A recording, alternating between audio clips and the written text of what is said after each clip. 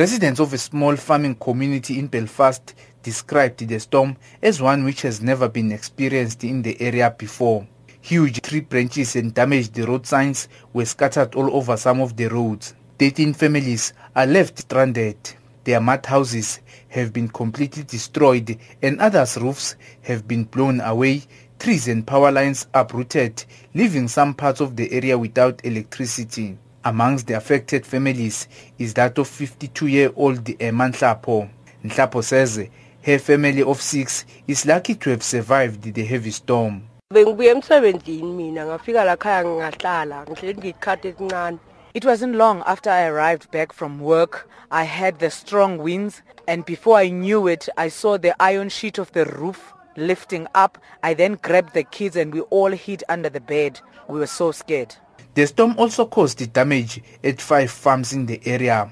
The affected farmers say the storm came at a time when they are facing severe drought. The damage caused by the storm is estimated to be between 3 to 5 million rand. Some farmers were in tears while explaining what happened. Now it's the first experience. We never ever saw a thing like that. And it was horrible because it was only 2 or 3 minutes and then it was gone. And we were in the house and we heard that we expected some hail because we saw it coming. We heard it coming. And then all of a sudden the wind came and it sounds like a train. And then all the branches, look at that trees. It's horrible. The first wind came and take the roof and took my people, and so I've gone out to stabilize them, and when I've gone out the second one come and take the next roof of the house. There was from this blesbok without horns, broken legs, cut open by sinks and so on. They had to kill 20 of the blesbok.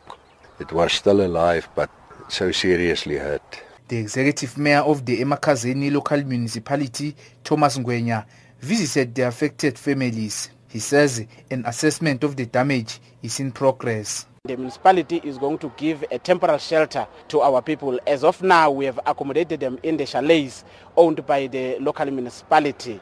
In future, we will have to come back as a local municipality to talk to the farm owner so that we are able to agree on whether or not he is able to sell us this piece of land so that we are able to build them permanent houses in consultation, of course, with the Department of Human Settlement. Some families are busy salvaging what is left. They have started rebuilding their houses.